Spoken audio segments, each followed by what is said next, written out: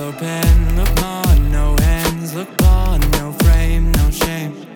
Numb me up like cocaine. Can't focus, shake again. Which moment makes a man? Cause I'm hoping it just begins. Welcome. I'm Dr. Robert Groves, your host for the Groves Connection podcast. The Groves Connection brings you intimate conversations with pundits, providers, patients, leaders, and laypeople, all to help us understand a contradiction. How can our healthcare system be both magnificent and yet so deeply flawed? We're going inside healthcare to talk candidly with those who know. What they have to say may delight, surprise, frustrate, or at times even anger you. But I invite you to get curious and listen to the truth about healthcare and those who want to fix it. Maybe the answers have been there all along. We just need to make the connection.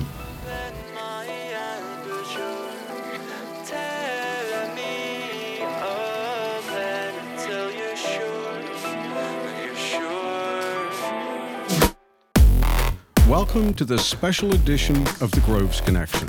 I was recently interviewed at a virtual summit entitled Transform, Better Healthcare Through Math, which aired December 7th of this year. In my opinion, the most important topic discussed in this brief interview is the issue of cultural health. Cultural health is the cornerstone upon which the others must rest.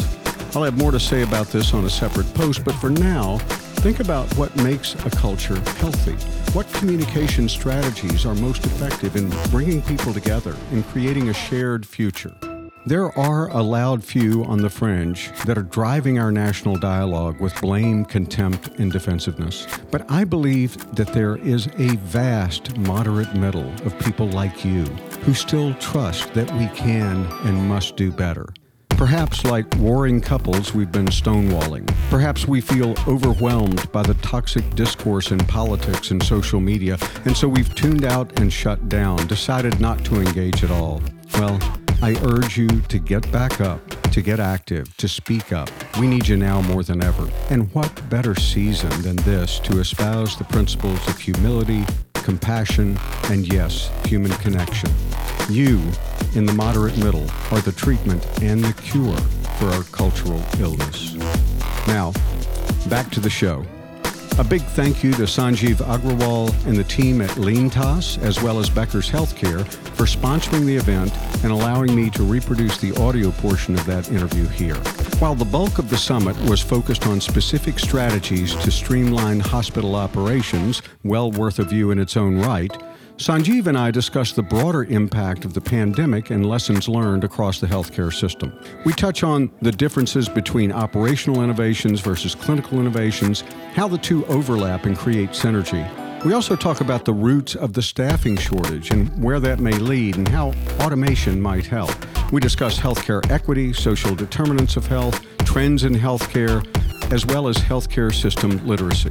This is the first of two special editions for the holidays. Let me know what you think. You can always reach me at rgroves, Groves, at robertgrovesmd.com. Let's end 2021 in this season of hope with a pledge to take back the moderate middle, where we are curious and ready to learn, where we move closer to the truth through respect and collaboration. Now, are you ready to connect? Action.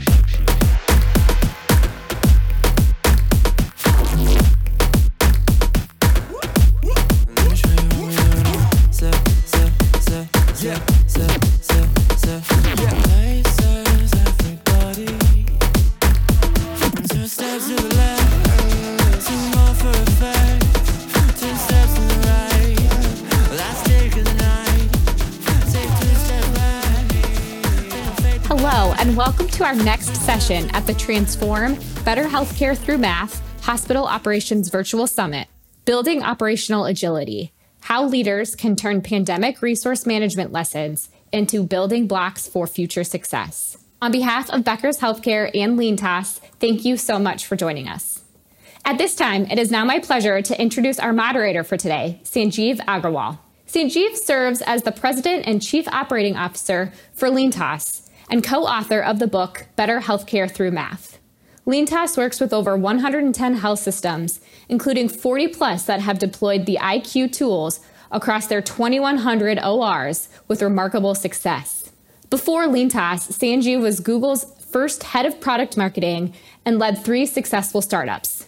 CEO at Eloqua, which was acquired by Motorola, VP of Products and Marketing at Tellme Networks, which was acquired by Microsoft, and founder and CEO at College Feed, which was acquired by After College. Sanjeev graduated with a BS and MS degrees in electrical engineering and computer science from MIT. He started his career at McKinsey & Company and Cisco Systems before joining Google. Sanjeev has been named by Becker's Hospital Review as one of the top entrepreneurs innovating in healthcare. Sanjeev, I'll now turn it over to you to introduce our featured speaker for today. So in this session, it's my pleasure to introduce Dr. Robert Groves. Let me start with a brief bio of Dr. Groves. He is a trusted healthcare technology leader who has brought his unique style of energetic leadership to the world of health and care in a career that has spanned 4 decades. He has led initiatives to use technology to improve care, whether by developing virtual care and tele-ICU programs for some of the largest providers in the United States, or leading corporate strategy for an innovative new payer, or advising some of the world's largest software brands on clinical engagement strategy. He's a published author, speaker, advisor, and creator of The Groves Connection, a movement and podcast centered around changing healthcare to one that's more sustainable, inclusive, and beneficial for all. Dr. Groves currently serves as the Executive Vice President and Chief Medical Officer for Banner Aetna, a unique health insurance plan born out of a collaboration between the 2 healthcare leaders, where he oversees corporate strategy in the organization's physician leaders. He also serves as an advisor to Microsoft, CareCentra, and the Health Management Academy. Dr. Groves is an honors graduate of the Centre College of Kentucky, where he received a BS in chemistry, and the Medical College of Georgia. He completed his medical training at UT Southwestern's Medical Center and followed that up by fellowships at the University of Alabama, Birmingham Medical Center in both pulmonary diseases and critical care medicine. He is a fellow of the American College of Chest Physicians and resides in Phoenix, Arizona with his wife, Elizabeth. Welcome, Dr. Groves. Thanks for being here. Thank you, Sanjeev. I'm delighted to be here, and thank you for that kind introduction. To clarify, I'm not the technology expert, but I know what I need, and it's technology to get this work done. So I'm looking forward to the conversation. And, I'm personally excited to get your perspective on a broad range of topics as both a clinical leader and a healthcare administrator. So what we'll do in this session is we'll discuss lessons learned from the pandemic, the opportunities for operational excellence to drive clinical gains, and how to accelerate transformation efforts. My first question, given your vantage point, you've had a front row seat to the pandemic, and you've helped direct resources and staff during what's been a very challenging time for health systems. What would you say is the greatest lesson you've learned about healthcare operations in the last 18 months? Well, I think the lesson that almost anyone who looks at this has to take home is we're fragmented. And that fragmentation really hurt us in terms of our ability to respond to the pandemic effectively. There's a silver lining there, and that what we learned is that if we get some of the regulations and barriers out of the way, we can move very, very quickly to innovate. But again, the challenge we have is that it is such a complex and fragmented system to have any sort of organized approach across, quote, healthcare in America is incredibly challenging. And, those deficiencies were laid bare by the pandemic, and we're still dealing with them today. Yeah. And that brings me to the rate and pace of change. What the pandemic did do is, to your point, in some areas like telemedicine, we were able to be more agile. I've had friends tell me that we made more progress in a year than we'd made in 10 years before that, trying to get telemedicine in place. So is maintaining that fast pace, does it require some kind of an external shock like that, or do you think it can be done organically? Well, I think you nailed it when you said the external shock was a catalyst. These are all approaches and and strategies and technologies that have been in the works. It's, healthcare change is glacially slow. There's good reason for that in many ways, and that the stakes are the highest in this industry, as high, if not higher than almost any other. People's lives are on the line. And so you don't want to make quick changes without understanding the consequences. But on the other hand, we saw that when we had aligned incentives, i.e. the pandemic, we were able to move pretty quickly in implementing technologies and adopting technologies very, very broadly. I think that maintaining the pace of that change is going to be difficult. We all have that tendency, it's the nature of things to regress to the mean, if you will. And you've seen that to some extent in the pullback and the pace of change. But I do think there's a role for leadership to keep the pressure on to say, look, we've demonstrated now that these technologies and these approaches can be of value to increase access, to improve the ability for folks to get what they need, where they need it, and when they need it. And thank goodness the pandemic happened at a time when we could do that. If this had happened 10 years ago, I hesitate to think how much more dire the consequences might have been. Yeah. And when we think about the healthcare system at large, the United States, and we pride ourselves rightfully for being so far ahead of anybody when it comes to clinical change and clinical development. Even the development of the vaccine, frankly, is just phenomenal at the speed. Amazing. And now even the distribution of this, for all that we might argue, we've done a pretty darn good job. But then when we think operationally and how far we lag, why do you think that is? And how do we change that? How do we align incentives to say there are $2 trillion of assets in the ground that aren't being used very well? Yeah, that is a very interesting point. And I was speaking with one of your colleagues, Mohan, and he brought this to my attention in a way I hadn't thought about it before. I'd never made that separation and thought, well, clinically we're very advanced, but operationally we're not. And it's a good way of thinking. It's not the only way, obviously, to parse it, but it's a great way of thinking about it. And part of it has to do with the fact that there are so many entrenched interests that are embedded in legacy systems. And the focus has been very much, even, by guys like me, on clinical care. How do we get this right? How do we move this forward? And those of us who might have the insight to be able to push this didn't have the level of awareness that was necessary to do it. And those who are in the trenches are just doing their job every day. They're using the systems that they have.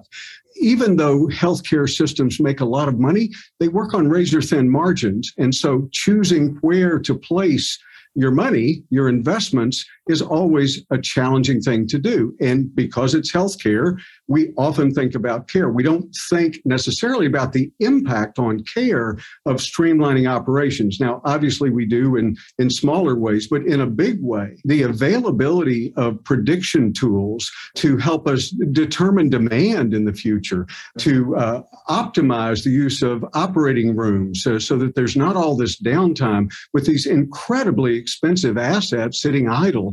We could do a much better job of leveraging artificial intelligence and machine learning the way airlines do to make sure that every single seat is filled on a flight, but that there are very few people who are left out. Sometimes they err on the side of overfilling flights, as I'm sure you've all been in that situation. But that gets back to the other point. In healthcare, you don't want those margins quite so much. So you have to be much more precise. But the technology is there today for us to do a much better job of identifying demand and being able to respond to it proactively instead of reactively. It's really interesting you brought up two separate points, and I completely agree that they are kind of distinct and orthogonal. One is our way of doing things historically and sort of a culture and I'll use the term loosely, the sacred cows associated with the systems we use and the processes we use. And I'll give you two examples from my experience during the pandemic in working with systems. One is I have never seen so many OR block committees just get rid of blocks because that external shock basically said, I can't be in this mode of I've blocked out people from getting their surgeries done. On the inpatient bedside, as my second example, I have never seen systems move so quickly to say, yes, just because I have 27 units doesn't mean I need 27 units. I need 20 and then I need a COVID unit. And so I will change configuration like I need to. So in some sense, the only possible silver lining I can think of operationally due to COVID are, one is on the dimension of willingness to adapt to change as opposed to I've always done it this way. So innovation from a process perspective. And the other, like you said, is technology, where the example I can think of is visibility into the backlog. If all our clinics are keeping backlog information on pieces of paper and a pencil, it's 2021. Are we really still keeping clinic backlog of surgical cases on pieces of paper? And more systems were willing to adopt that. So I thought I'd throw those 2 cents in from sort of a technology vendor provider side of things. Yeah, those are great examples. And it reemphasizes the point that what the pandemic did never underplay the suffering and challenges that many have faced during this pandemic. But what it did in healthcare is expose very plainly where we have challenges.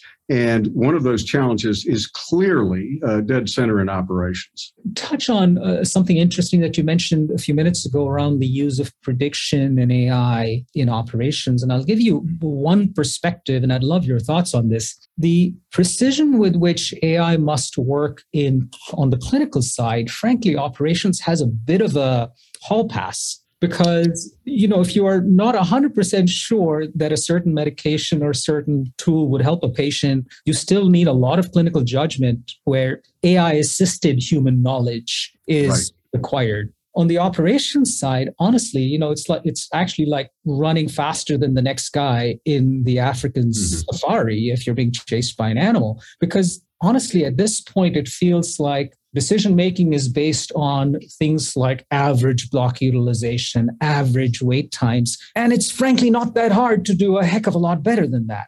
So do you see AI and such tools being adopted faster almost in the operations side? I think that we're going to see much faster adoption going forward. I mean, we've been using arithmetic when we need calculus. And I think that's been exposed now. And I think most systems are now open to the possibility that there's a better way to do things. I hope that that's the case. And I do believe that it is. And frankly, in some ways, it's much easier to focus on operations than it is on clinical care. And a byproduct of focusing on operations is clinical care gets better. Take it outside the hospital. What if physicians' offices had this type of information management system in place and they could predict waiting times in the waiting room? Nobody likes to wait in the waiting room for an hour to see a doctor for 10 minutes. It's almost arrogant to take that posture that it doesn't matter. So the experience of the patient, the mindset of the patient coming into the exam, instead of being angry and not being able to focus on what the question was that they had that they've now forgotten because they can't get past the fact that they've been forced to wait for so long. Some may even just get up and leave and say, I'll come back next month. And all of those things add up to worse patient care. And so there's a beautiful symmetry here that if we streamline operations, then we are able to get to patients and give them what they need much more quickly and frankly, much more effectively when we're both in a mindset that allows that dialogue to take place. I love that. And if I may just build on it, one analogy I like to use is that if I'm a surgeon in any hospital in this country, why is it easier for me to book a table for 4 on Open Table for dinner with my family than to find time in the OR if I don't have block or if my block's filled over the next 6 weeks? And that's another example of where AI can predict who isn't going to use a block, get them to release it and let other people use it. So yeah, I completely agree with that. It also addresses issues of equity. Historically, block time has been a bit of an old boys network. And I use that term advisedly in that for the most part, historically, healthcare was run by old white guys like me. And there was this sense that, well, this is an important surgeon, therefore he gets block time. If he doesn't use it all the time, that's okay. It's a perk. And those sorts of systems end up being perverted over the long run. It may have made sense at one time. It simply doesn't anymore. We ought to have a system that is fair and allocates resources to physicians, regardless of who they are and where they came from. If they are entitled to block time, then let's use a system that's much more fair to allocate that block time. Couldn't agree with you more. And that's honestly music to our ears as a provider that works with 150 health systems doing exactly that. The big fire now, as we all know, is around healthcare staffing, be it nursing, be it anesthesia, be it techs. And obviously, the pandemic has had a lot to do with that. And so if you think back to 2019, we always knew we were going to hit a point where we had this shortage, but it wasn't that severe back then. Do you think this shortage is here to stay, or do we think in 22 or 23, if things die down from a COVID perspective, we might settle down to a more balanced workforce? But in general, it is a problem. And how do you see us working through rebuilding our workforce and making it more efficient, maybe doing more with less, in fact?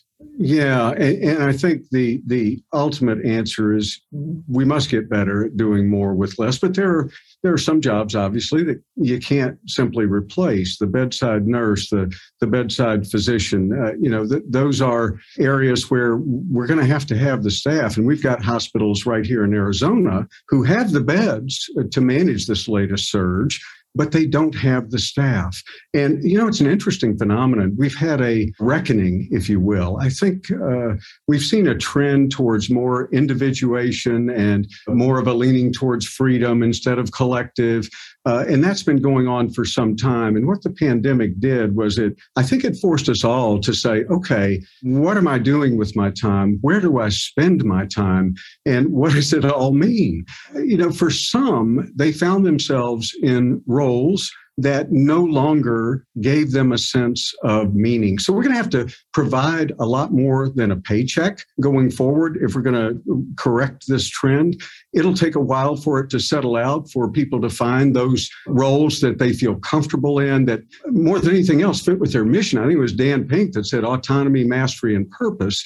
Right. And to the extent possible, when you give people that, then burnout goes away. People can work really, really hard if they believe in the mission and they believe that what they're doing is important. So we're going to put that on the side for a minute. But I think where automation comes in is really important too. When I think back to implementing the EICU at Banner Health, and this was back in 2005, one of the principles was, look, what I want is an awake, alert physician to manage the relationship at the bedside, because that's how you influence behaviors and that's how you help people, bring them along through the care journey. It's through relationship that happens. If I'm busy trying to remember every rote detail, then that's time I can't spend with families. That's time I can't spend with patients. And so what the EICU did was automate a lot of the rote stuff that we had to do every day so that I could spend my time actually doing what doctors are best at, recognizing those complex patterns, constructing a care plan, and then bringing everybody on board so that we can implement that plan. So I think automation is going to play a big role going forward. Those things that are rote, that human beings don't get delight from anyway, those are the kinds of things that we ought to start with. Let's get that stuff out of the way so that we can let our nurses get back to managing patients, managing the relationship. And again, if I may just build on that, if you look at other industries that have undergone transformation, if you think about how much has been automated in the self-service check-in process in airlines, the role of the airline scheduler has transformed from someone who always gave you a boarding pass or helped you check in your bags to one who's become a problem solver doing far more interesting things, dealing with, if I only have my passport, I want to change my flight, is when I talk to a human being. And by the way, it's led to better traveler experience. So it's a win-win. It's lower cost. It's a better traveler experience, or in this case would be a patient experience. And it's 24/7 as opposed to relying on a human being to do some of the more mundane tasks. Absolutely. I think that's a great point and one that we ought to heed. You have so much experience across such a variety of topics. I don't think we'll be able to cover everything, but there are two other big areas I want to go to next. The first one is this whole consumer-centric nature of change in healthcare, where if I'm Amazon or I'm a Walmart and all kinds of emerging startups that are doing personalized medicine and providing different types of care, they're putting a lot of pressure, I would imagine, on health systems in general to embrace digital care and move to a different type of care. Obviously, COVID has had something to do with it. general spending on health IT has had a lot to do with it. What kind of changes do health systems need to make to stay competitive and to embrace this new environment where there's pressure from all of these sources? The analogy that pops into my head as you're speaking about that is Walmart versus Amazon. There was a time when Amazon, which began as an innovation, purely online and books only, has slowly but surely encroached on every consumer business in America. And Amazon had designs on that same area and was, for a while there, eating Walmart's lunch. But Walmart responded. Walmart now has lots of programs that embrace automation. And Walmart's interesting in that they did it on the operations side first, and now they're learning how to use those same tools to improve the consumer experience by making it easy to find things online, by making it easy to find a location, by making it easy to figure out what things cost. So it's analogous, although slightly in reverse.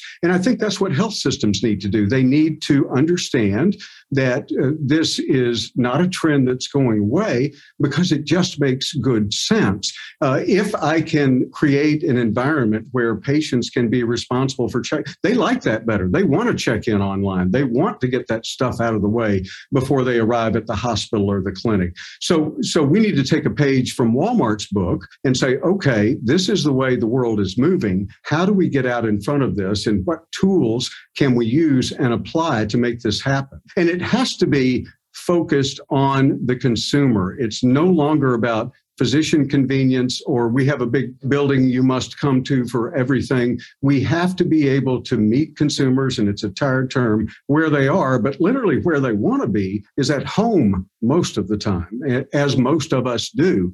And so creating the opportunity to get services and to schedule services from the comfort of home is where it must go. And it's amazing how we're starting to see Banner do some of this. We're starting to see many other forward-thinking health systems move care closer to communities, move care to the home, telemedicine. So absolutely, thank you for that. The other big interface, the payer-provider one, and you're one of the few healthcare leaders that I've worked with that has this very unique perspective on both because of the Banner-Aetna partnership. What would your advice be to a health system in how to navigate that relationship as we go forward? Yeah, as you might imagine, it can be a challenging relationship to form in the first place because historically, insurers have been trying to get the lowest price for everything, while hospitals to keep their doors open, pay their staff, and increase their razor-thin margins have wanted the highest price possible. So it's been a very adversarial relationship for years,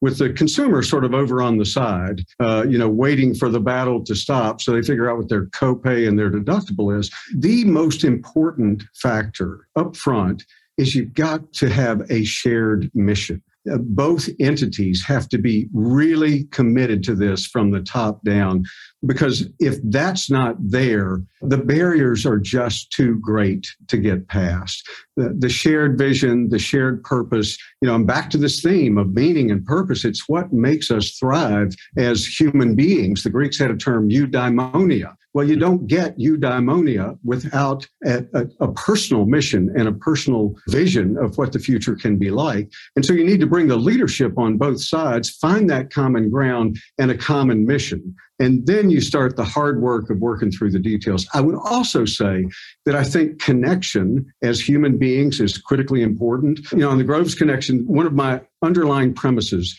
is that if you look in healthcare, any sector, it's good people simply following the incentives. Now, we have some bad apples, like any industry does, but for the most part, it's really good people, whether it's an insurance company, a pharma, a payer, or even a PBM.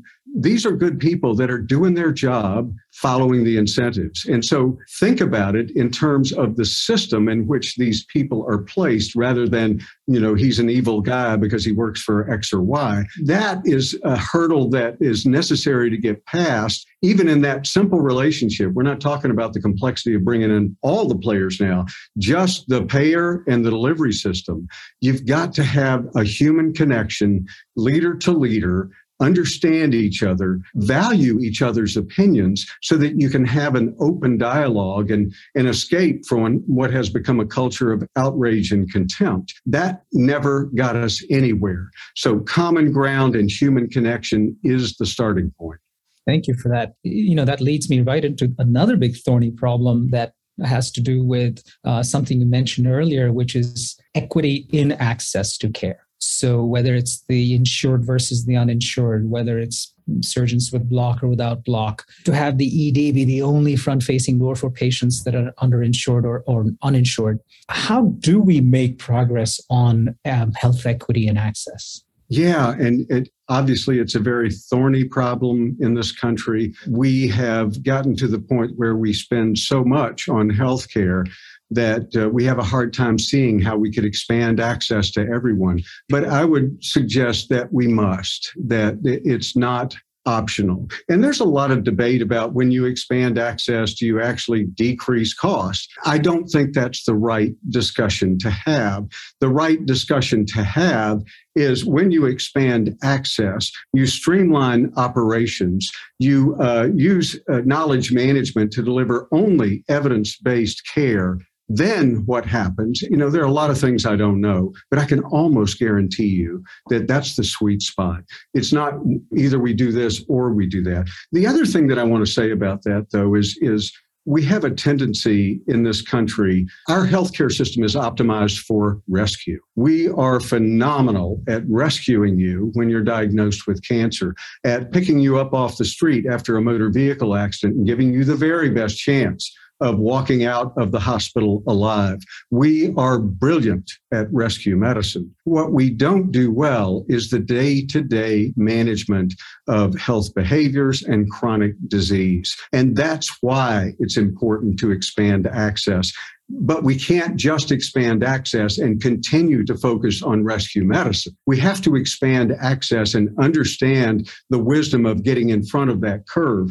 And from a cultural standpoint, a lot of the inequities that we see in healthcare are simply a reflection of a cultural sickness that we have today. The polarization, the contempt, the blame, all of those things, we've become fragmented. We live in our own echo bubbles. I was thinking the other day when I was growing up, there was plenty of debate. I mean, it was the Vietnam era. There were protests.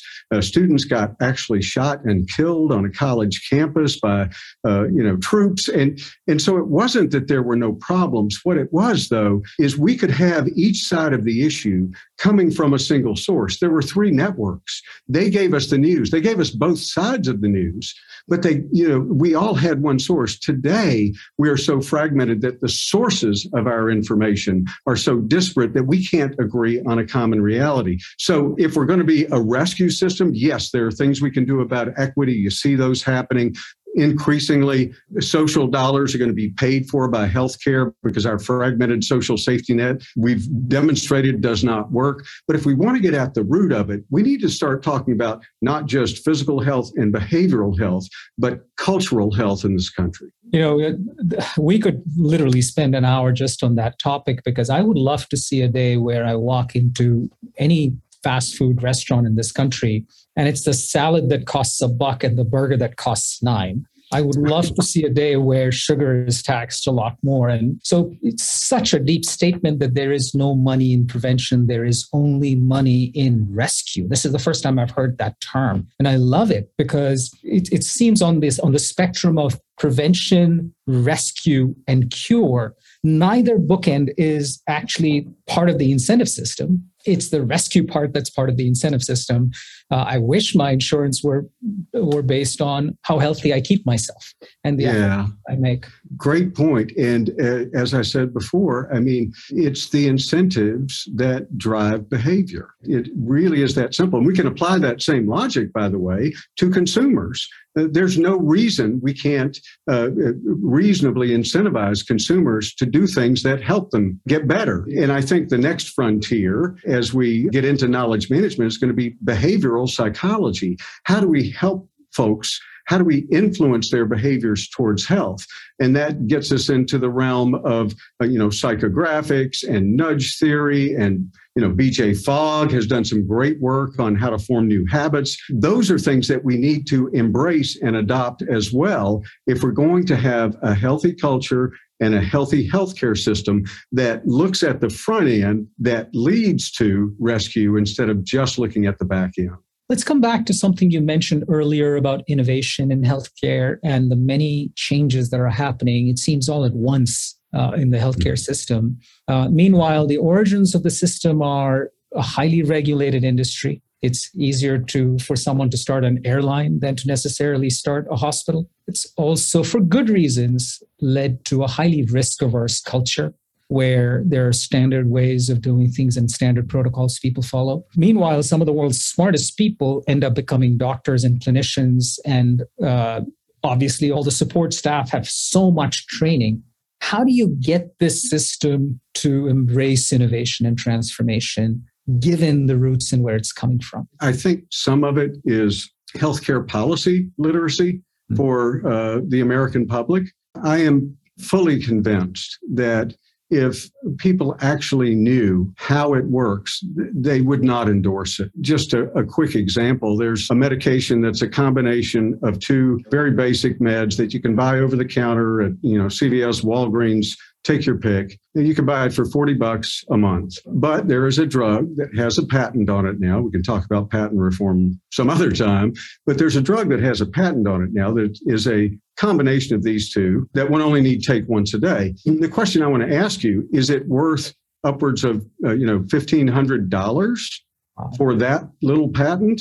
That's what the insurance company is billed for that drug. To add insult to injury, a nonprofit is set up that will tell the patient, look, if you get this prescribed drug, not only is it prescribed, so you get to use it against your deductible, but we also have this little coupon. And only if you're insured can you take advantage of this coupon, which eliminates, so it's free to the patient. So as a physician, if I'm sitting in front of the patient, the decision looks like, okay, I can prescribe this and it's going to be free to this guy who's living hand to mouth every month, or I can tell him to go pick this up and take it, and it's going to cost him $40. But behind the scenes, what the patient does not see is that is what drives up premiums every single year.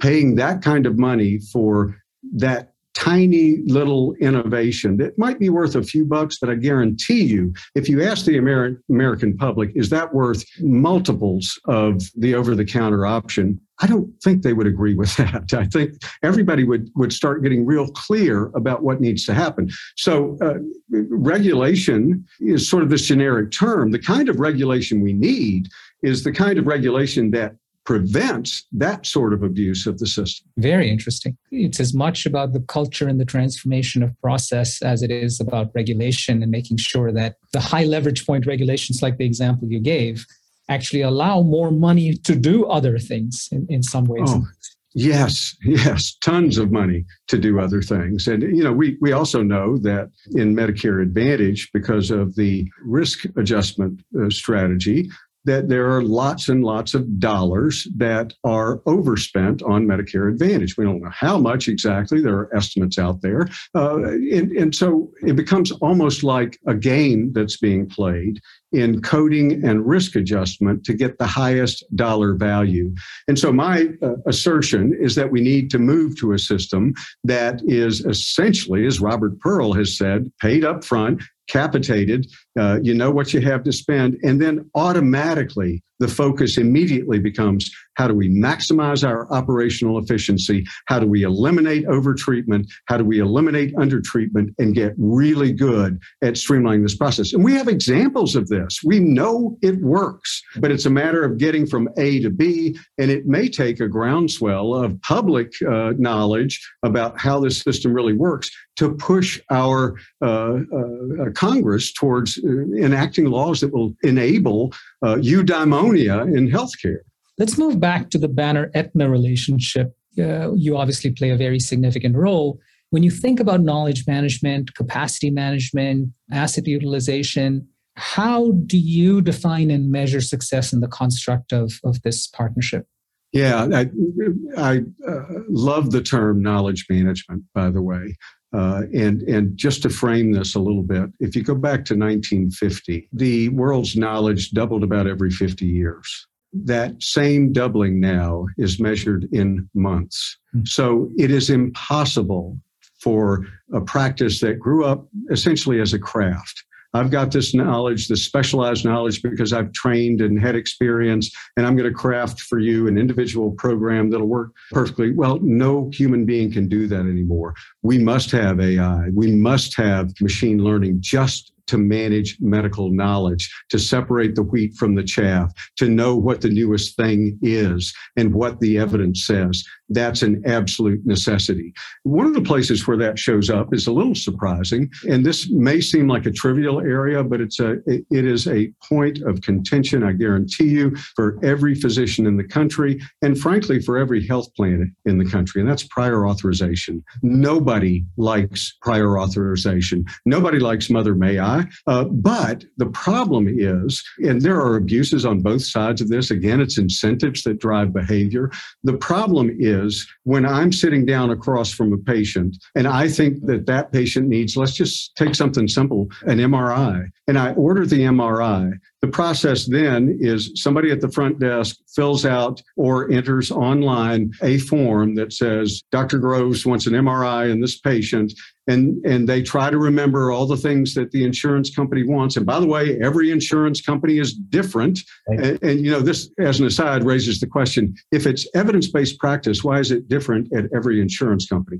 I'll get back to that in a second. But the bottom line is that patient leaves not knowing that there's an issue. The doctor goes on about his day, not thinking about it. I ordered it. I assume that it will get done.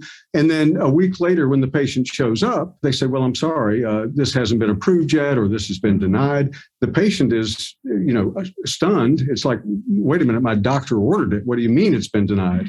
And the sense is it's been denied by these bureaucrats that don't know what they're talking about, et cetera. And then you go through the whole process, the back and forth, the appeals, the amount of money we spend on that it's insane.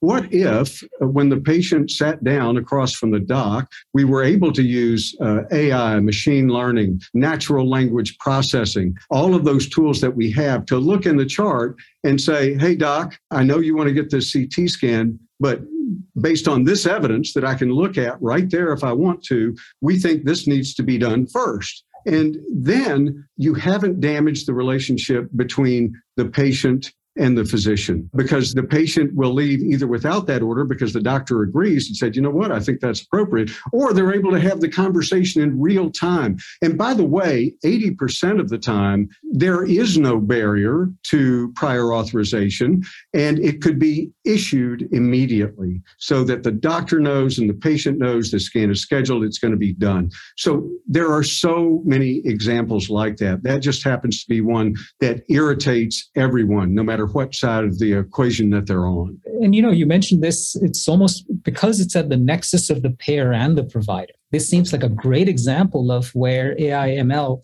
applied across this junction could actually really help. Absolutely. Yeah.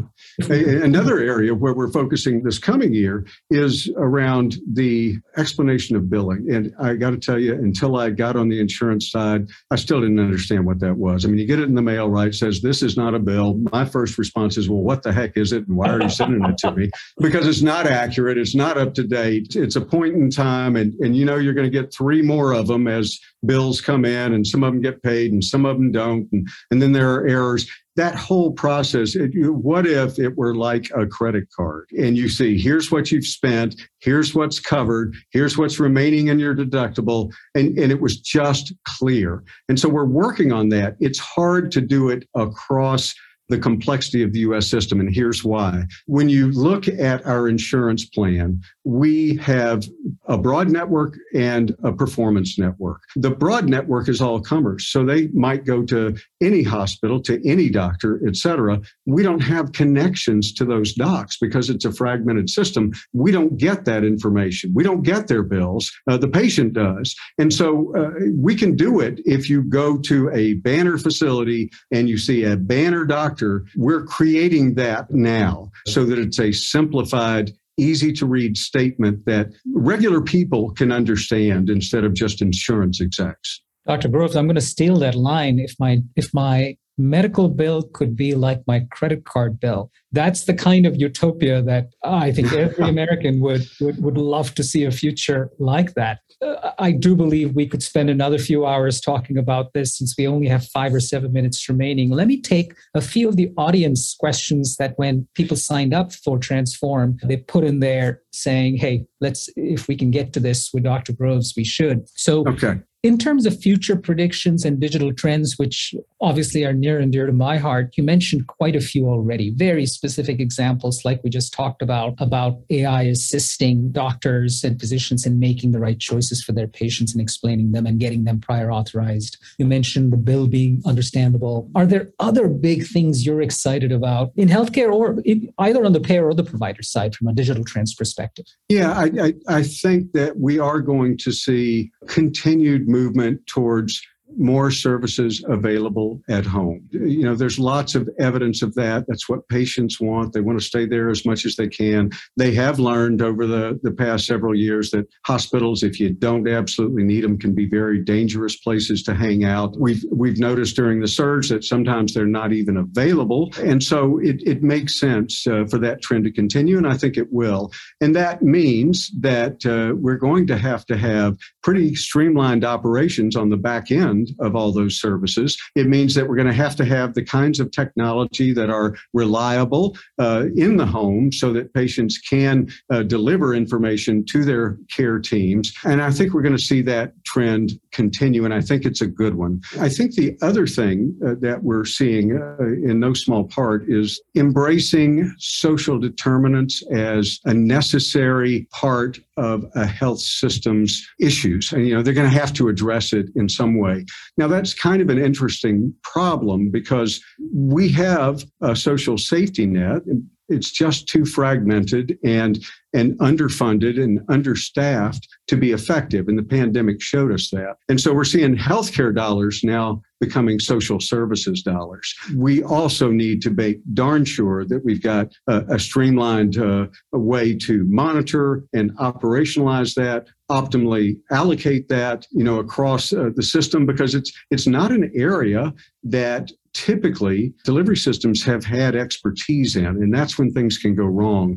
So having operational excellence behind it so that you know exactly the right metrics to follow and that you can in real time assess where that money's going, whether it's effective or not, does it need to shift over here, et cetera. All of those things are going to be critically important going forward.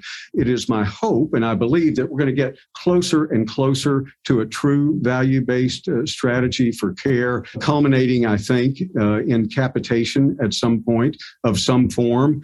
And that just demands highly efficient, streamlined operations. Don't waste money on operations that you don't have to. Put it into patient care. Again, very, very rich subject we could spend a lot more time on. Where we will end, though, is I would love to get some guidance from you, having sat on both sides and at the junction of payers and providers. Both payers and providers probably have 1,000 digital transformation or just transformation projects in general that they could do. And there's only so much staff and there's only so much money. What's the framework that you would recommend to prioritize these projects in terms of what to do first and how? Yeah, I think that because it's a win-win, no matter what system you're operating under, what incentives you're operating under, it makes perfect sense to focus on streamlining operations as a priority. I don't mean that it would be the only priority, but as we've mentioned, it improves patient care, it improves patient experience, and it frees up dollars to be spent on patient care rather than archaic systems that fail often and need lots and lots of people to check and double check and find the missing piece of paper that the schedule is written on. It's just insane that we're still doing that. So I think it is an area where it should be easy to convince a hospital administrator that whether you're in fee-for-service or capitation or in between, you will benefit from streamlining operations, as will your patients. So I think that's a key area going forward. I think the other area is behavioral psychology. We have really good predictive analytics now. And by the way, adding behavioral psychology into our predictive analytics engines, i.e. psychographics, improves our ability to predict demand and yield and supply. But it doesn't help for us to predict that somebody is going to get worse if they don't do X or Y, if we don't have the tools and strategies to help them do X and Y. This can get into a debate about undue influence, et cetera. But what I will tell you is when somebody joins Weight Watchers, it's not because they want everybody to leave them alone. It's because they want to lose weight and they want to join a culture that prompts them and influences them towards behaviors that allow them to accomplish their goals. That's what I'm talking about, using it for positive intent. We call that a positive influence. When we use it to influence people to do things that aren't in their interest, that's what I call manipulation, and that's not what I'm talking about. Dr. Groves, this has been an absolute pleasure. I have learned so much in this session from you. I look forward to welcoming you back at Transform. Thank you for doing this. Yes, thank you, Sanjeev. It's been a real pleasure. Thanks for the opportunity. You've been listening to The Groves Connection, your connection to the inside story on healthcare, featuring in-depth interviews with those who know. You can find us on Apple Podcasts, Spotify, and anywhere else you get your podcasts. If you like what you hear, give us a 5-star review to keep the connection going, and hit the subscribe button to be sure you never miss a beat. The Groves Connection is produced by Dr. Robert Groves. Original music, editing, and creative direction provided by Alden Groves. Production support, content guidance, courtesy of Janae Sharp and Elizabeth Barrett. Thank you for listening.